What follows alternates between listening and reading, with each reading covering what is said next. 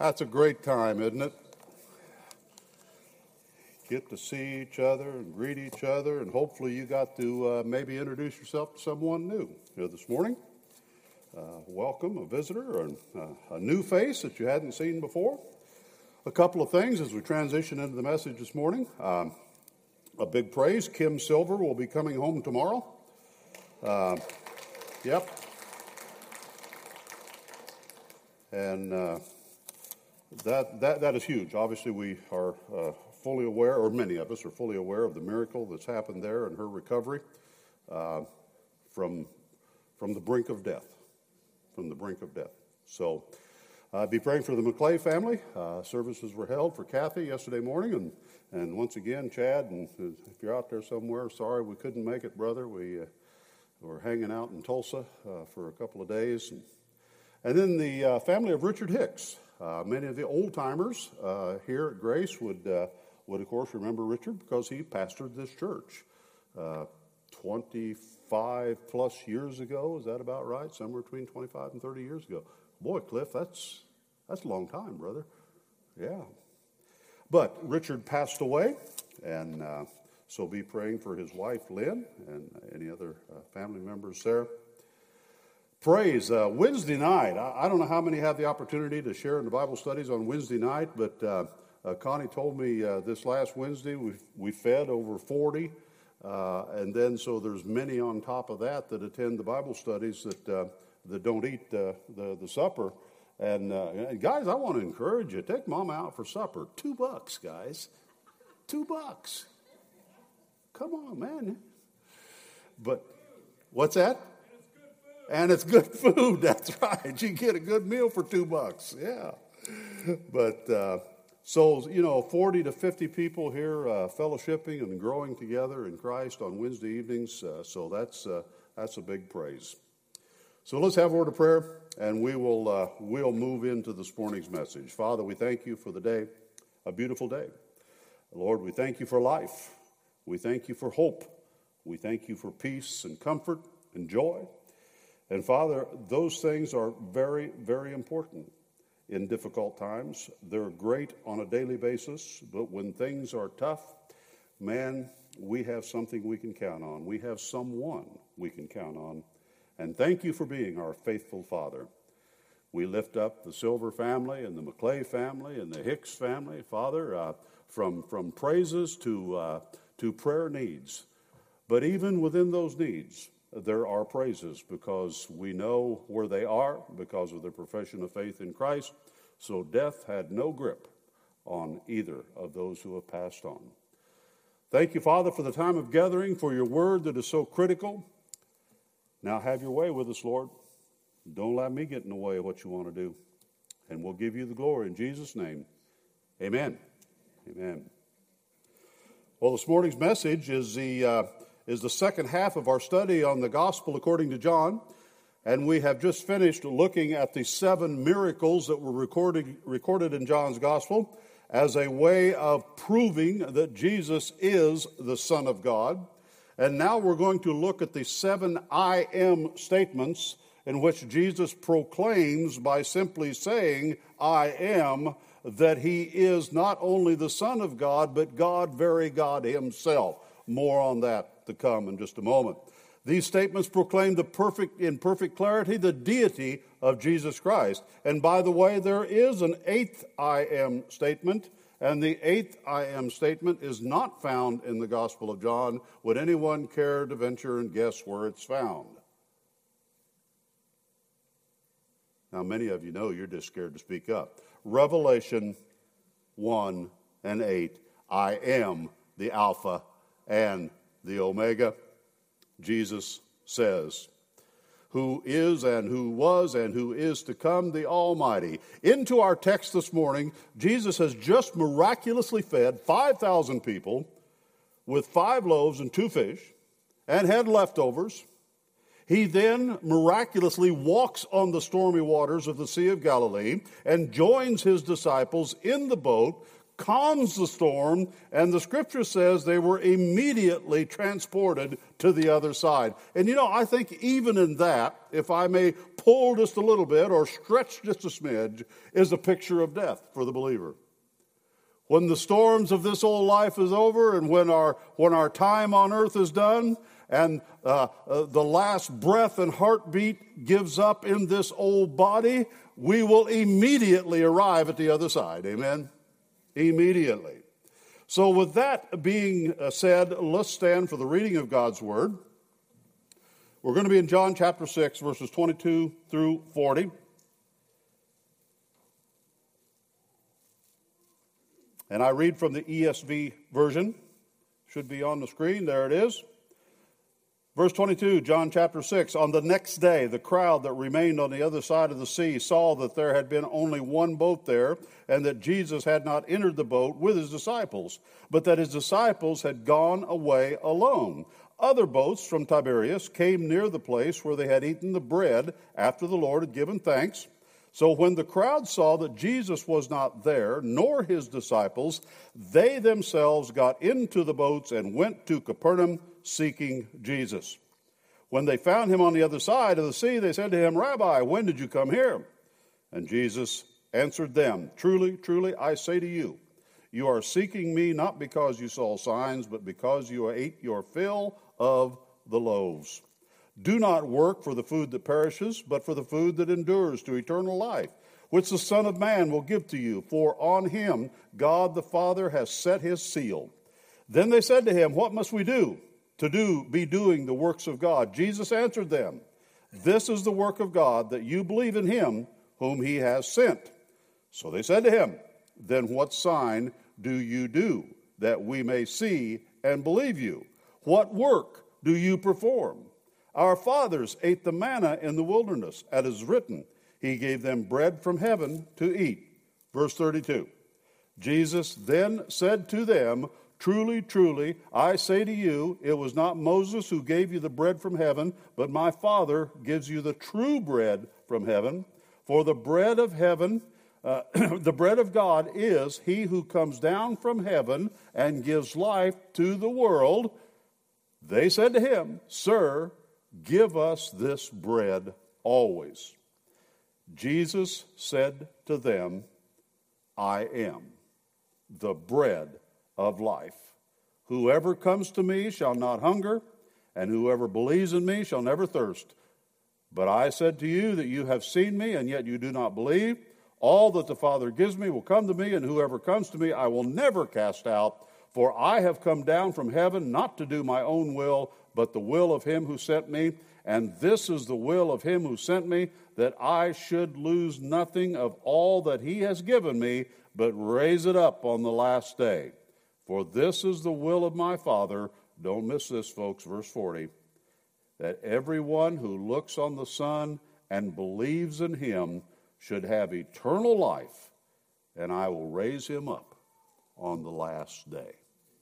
Father, thank you for your word. Thank you for the life that it speaks into our lives, and for the glory that your Son will receive. For it's in his name we pray. Amen. Please be seated. We're going to have a bit of an unusual introduction this morning, but I think it's interesting to note who makes up this crowd. Because if you read through the text carefully and look, you're going to find 4 different groups chasing after Jesus. And the first group that is introduced in our text, we're going to call the materialist. They are the give me more group. They're the consumers in this mass of people. They are benefits driven, consumer mentality. And John 6:26, Jesus said, Truly, truly, I say to you, you are seeking me not because you saw signs, but because you ate your fill of the load. You got your bellies full. You enjoyed the buffet I set out on the other side of the lake, and now all you want is more, more, more, more, more. Give me more. The materialist. The second group we see in our crowd are the legalists. They're the I must do more group. So we have the give me more group, and now we have the do more group. They're works driven. God will accept me on my own good merits. Just tell me what I need to do the works of God. And as soon as I know what to do and do the works of God, I'll be pleasing in God's sight. They're the legalists. They want to be saved by works. They want to be saved by works. John 6:28, and they said to him, what must we do to be doing the works of God? So we have the materialist, we have the legalist, and we have the sensationalist. You ever run across these folks? They're driven by emotion. They're just high until something doesn't go right, and then they crash. They bottom out. And so these are the sensationalist group. They're the show me more group. Okay? Show me more. Emotionally driven. Now listen, I'm not condemning emotions. They're a gift from God. But don't let them direct your lives. Okay? Don't follow your emotions in making life decisions. Just make me feel good. That's a sensationalist. Just make me feel good. Keep me excited. Entertain us one more time. When's the next show? You see this group here? You see them in this group?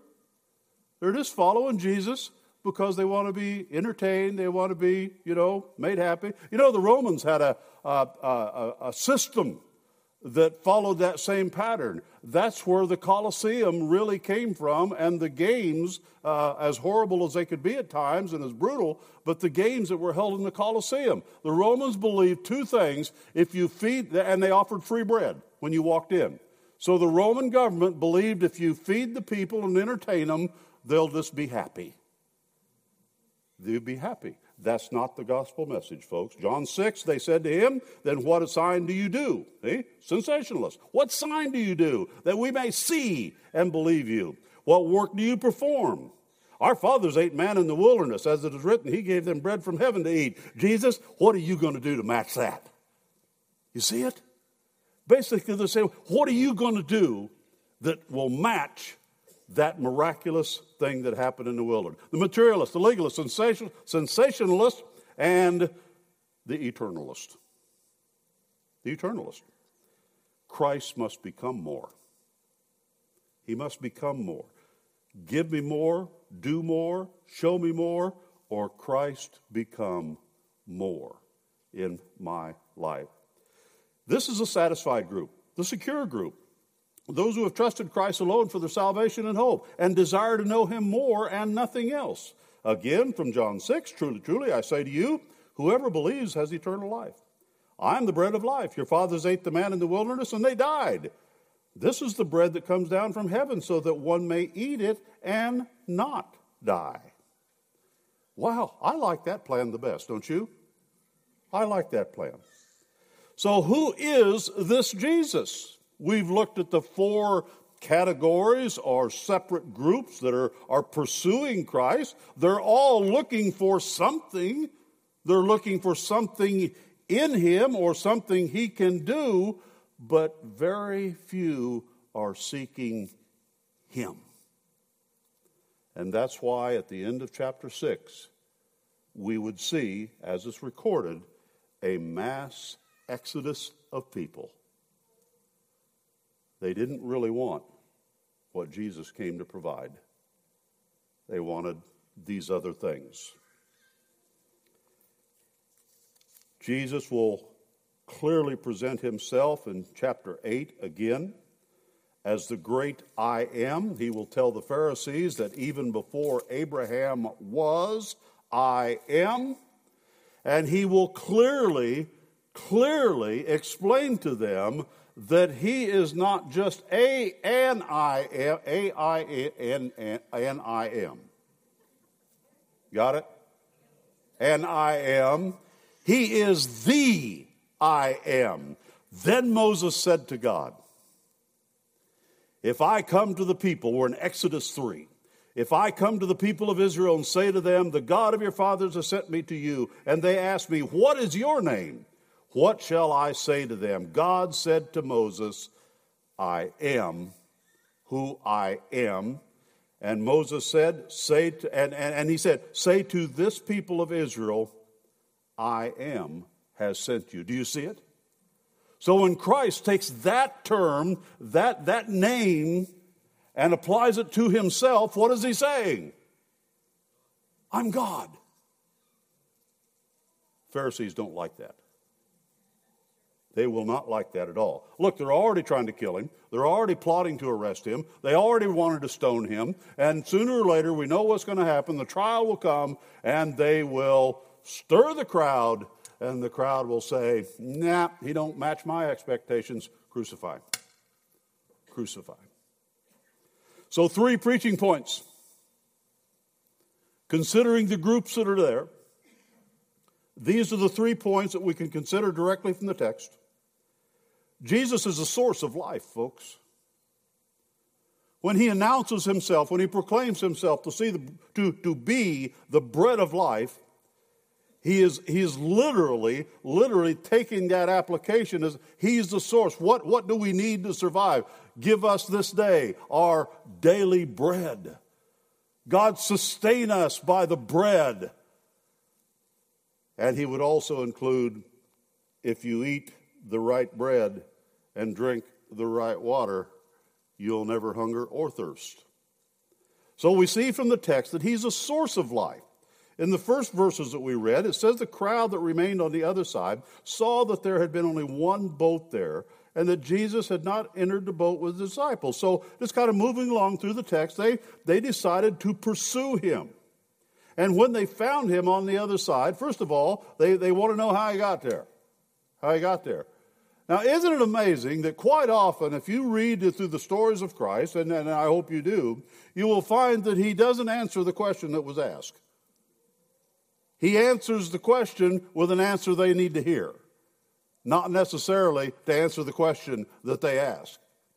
So he says, truly, truly, I say to you, you are seeking me not because you saw the signs or because you ate your full, but because you ate your fill of the loaves. And then he tells, don't work for food that perishes, but for food that endures to eternal life. Guys, you spend a lot of time and a lot of energy crossing the Sea of Galilee to get where I am, and all you want is bread and fish when I can give you life? Wow. Folks, how often do we settle? How often do we settle for just the bread and fish when the master and the origin of life is standing there ready to say, I can give you everything that I am because I am the I am. He is the origin of life. He created life. All things were created by him and for him, and all things are sustained by him, but that's later in the preaching points. As to his essence, he is life. So apart from him, there can be no life. It's as simple as that. If he's the origin and the ultimate source from eternity past, he is life. Life flowed and came through him, from him, then there cannot be life apart from him. You can walk, you can talk, your heart can beat, your brain can function, but without Christ, you're dead. Spiritually. John 1:3, all things were made through him, and without him was not anything made that was made. Colossians 1:17, and he is before all things, and in him all things hold together. That describes Jesus, the Son of God. Ephesians, in regard to our life and death, says that you were dead in your trespasses and sins, but God, being rich in mercy, because of his great love with which he loved us, even when we were dead in our trespasses, made us alive together with Christ. By grace you have been saved, and raised up with him, and seated with him in the heavenly places in Christ Jesus, so that in the coming ages he might show the immeasurable riches of his grace in kindness toward us in Christ. For by grace you have been saved through faith, and this is not of your own doing. It is a gift of God, not a result of works, so that no one can boast. I don't need to add anything to that, nor should I try. Without Christ, one can never know their purpose for existing. You can never know your purpose for being. Oh, you can go through life, you can go through the motions, you can do this, you can do that, but you'll never really know your created purpose until you know your Creator. Secondly, Jesus is the sustainer of life. He doesn't just give us life and then let go of us. Because I tell you what, we'll mess it up. He won't let go of us. So they said to him, then what sign do you do that we may see and believe? What work do you perform? Our fathers ate the manna in the wilderness. He gave them bread from heaven. Jesus said to them, truly, truly, I say to you, it was not Moses who gave you the bread from heaven, but my Father gives you the true bread from heaven. For the bread is he who comes down from heaven and gives what? Life to the world. They said to him, sir, give us this bread always. Do you see that? They're beginning to see something here. So don't just give us this bread now. We want a continual supply of this bread. Now, I don't know exactly what motives in that, and we won't have time to discuss it. But Jesus said to them, I am the bread of life. So what's his answer? If you want the bread that will satisfy you forever, if you want the bread that will satisfy your deepest need, then you have to have me. You have to have me. Whoever comes to me shall not hunger, and whoever believes in me shall never thirst. No one can live long without food, physical food. But you can actually go probably a little longer without food than you can water. Now, I'm not here to give you a medical run on that, but we need food and water to survive. Okay? Great famines are usually the result of great drought. Brothers and sisters, friends, America has been in a drought for years, and famine has set in.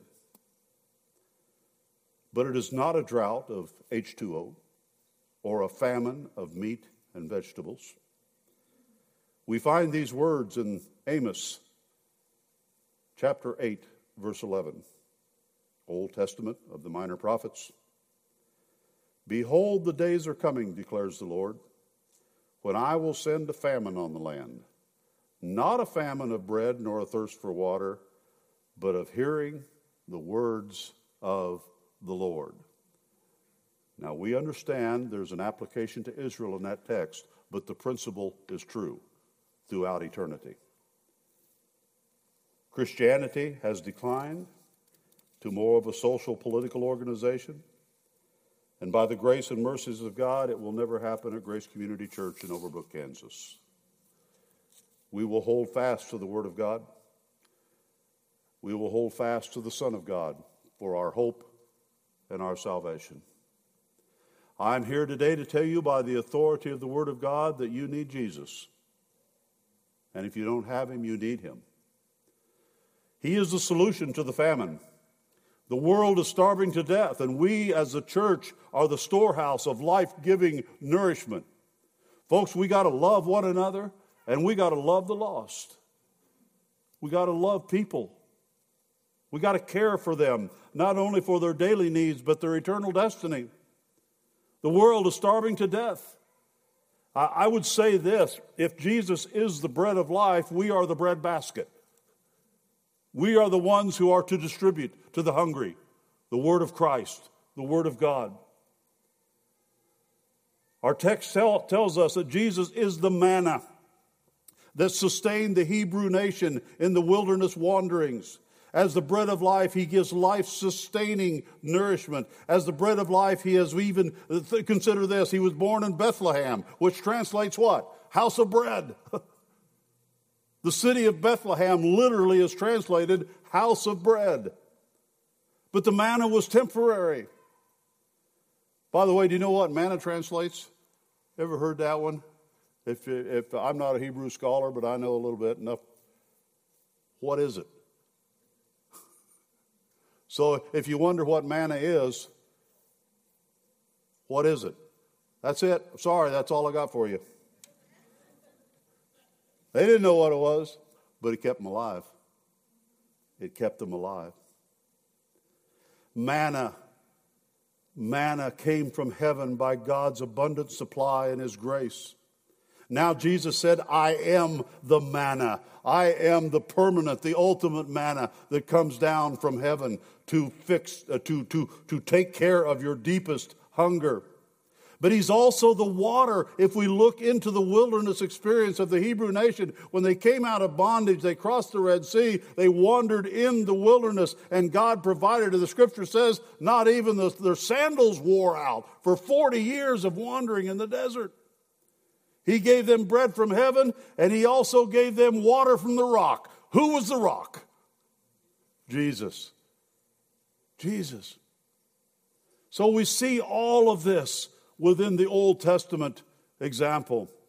Christ was the life-giving reason for the exodus of God's people out of Egypt, out of bondage, out of darkness. He was the cloud by day, the fire by night, the morning dew and the daily bread, the spring of living water, the well that will not run dry. That's our Jesus. That's our Jesus. And verse 38 of chapter 7 says, whoever believes in me, as the Scripture has said, out of his heart will flow rivers of living water. So now we become the fountain of God's grace to communicate to a hurting world that there is hope. There is hope. And folks, understand this. Not just for eternity. That's great. Oh, that's really good. But now, in the midst of violence and conflict and war and indescribable pain and suffering around the globe and here in this great nation, we have the message of hope, and His name will always be Jesus. Last point. Jesus is our satisfaction in life. He is the source of life, the sustainer of life, and our satisfaction in life. But I said to you that you have seen me, and yet you do not believe. All that the Father gives me will come to me, and whoever comes to me, I will never cast out, for I have come down from heaven not to do my own will, but the will of Him who sent me.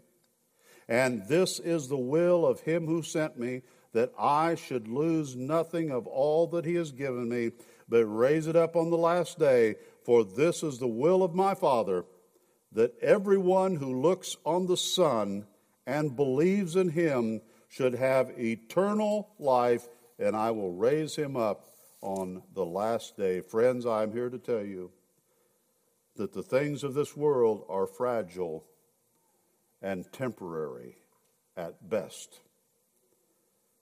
They will diminish, they will fade, they will spoil, and they will pass away. All other sources that mankind leans on or trusts in will eventually dry up and die. But Jesus says this, come to me. Come to me. What a powerful invitation. Powerful. And whoever comes to me, I will never cast out. Listen, you may be here today, and the world has rejected you. Or someone in the world has rejected you. They've decided that you're no good. Jesus will never, ever, ever express that. Come to me, and whoever comes to me, I will never cast out. And don't be one of the two cups in the children's illustration. Don't think you get cleaned up on the outside just so you can be presentable to the Lord Jesus Christ. Because He really don't care what your wardrobe looks like. He really doesn't. We put a lot of emphasis on outside attire, and there's nothing wrong with that. That's okay. There's nothing wrong with that. But it's not a means of salvation. Okay? It's not a means of salvation. Wealth, fame, success will eventually fade and fall. Friends will let you down. You'll be disappointed. Yet hear the Savior's call, come to me. Come to me. Matthew 11:28. Jesus says, come to me, all who labor and are heavy laden, and I will give you rest. In a world of chaos, violence, uncertainty, hear the call of the Son of God this morning. He is our peace and our hope. He will give you life and keep you forever. There isn't a stock investment out there that can promise that, folks. Not one. And that last couple verses, if I may read in closing. And this is the will of him who sent me, that I should lose nothing of all that he has given me, but raise it up on the last day. For this is the will of my Father, that everyone who looks on the Son and believes in him should have eternal life, and I will raise him up on the last day. Don't you hear echoes of John 3:16 in that? Everyone here today will probably go home and have a nice lunch. And that's a good thing. Thank the Lord for it. Thank him for his rich and abundant blessings.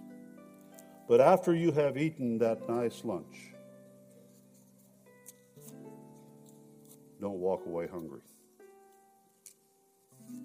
Don't walk away hungry, even after you've eaten your fill. Come to Jesus, and he will fill you to the brim and overflow. He is the bread of life and the spring of living water. Father, thank you for your word today. Thank you for the time that we have shared in each other's lives for this moment. Thank you for the baptism we've had today, a celebration of that new life that we have discussed here in our text. And thank you that for John Patchen and all others who have professed Jesus Christ as their Lord and Savior, no matter how gloomy it may look and how weak we may be, you will never let go of us. You will never let go of us as we live out our lives in the grip of your grace. Thank you, Father, for the peace and hope that we have. In Jesus' name, amen. Please stand for our time of invitation. Always priority one, if you have never accepted Christ as your personal Lord and Savior, today would be the day you hear him say, come to me. Come to me. And he will provide that life and that hope. He will fill you with a well that will never run dry, because he will live out your life in you. If you need help in prayer, if you want some assistance, if you want encouragement, or you just want to come to the altar and pray, whatever your need is, I will tell you this very plainly. I can't meet it. I can't meet it, but I can take you to the one who can. He says, come to me. Let's sing.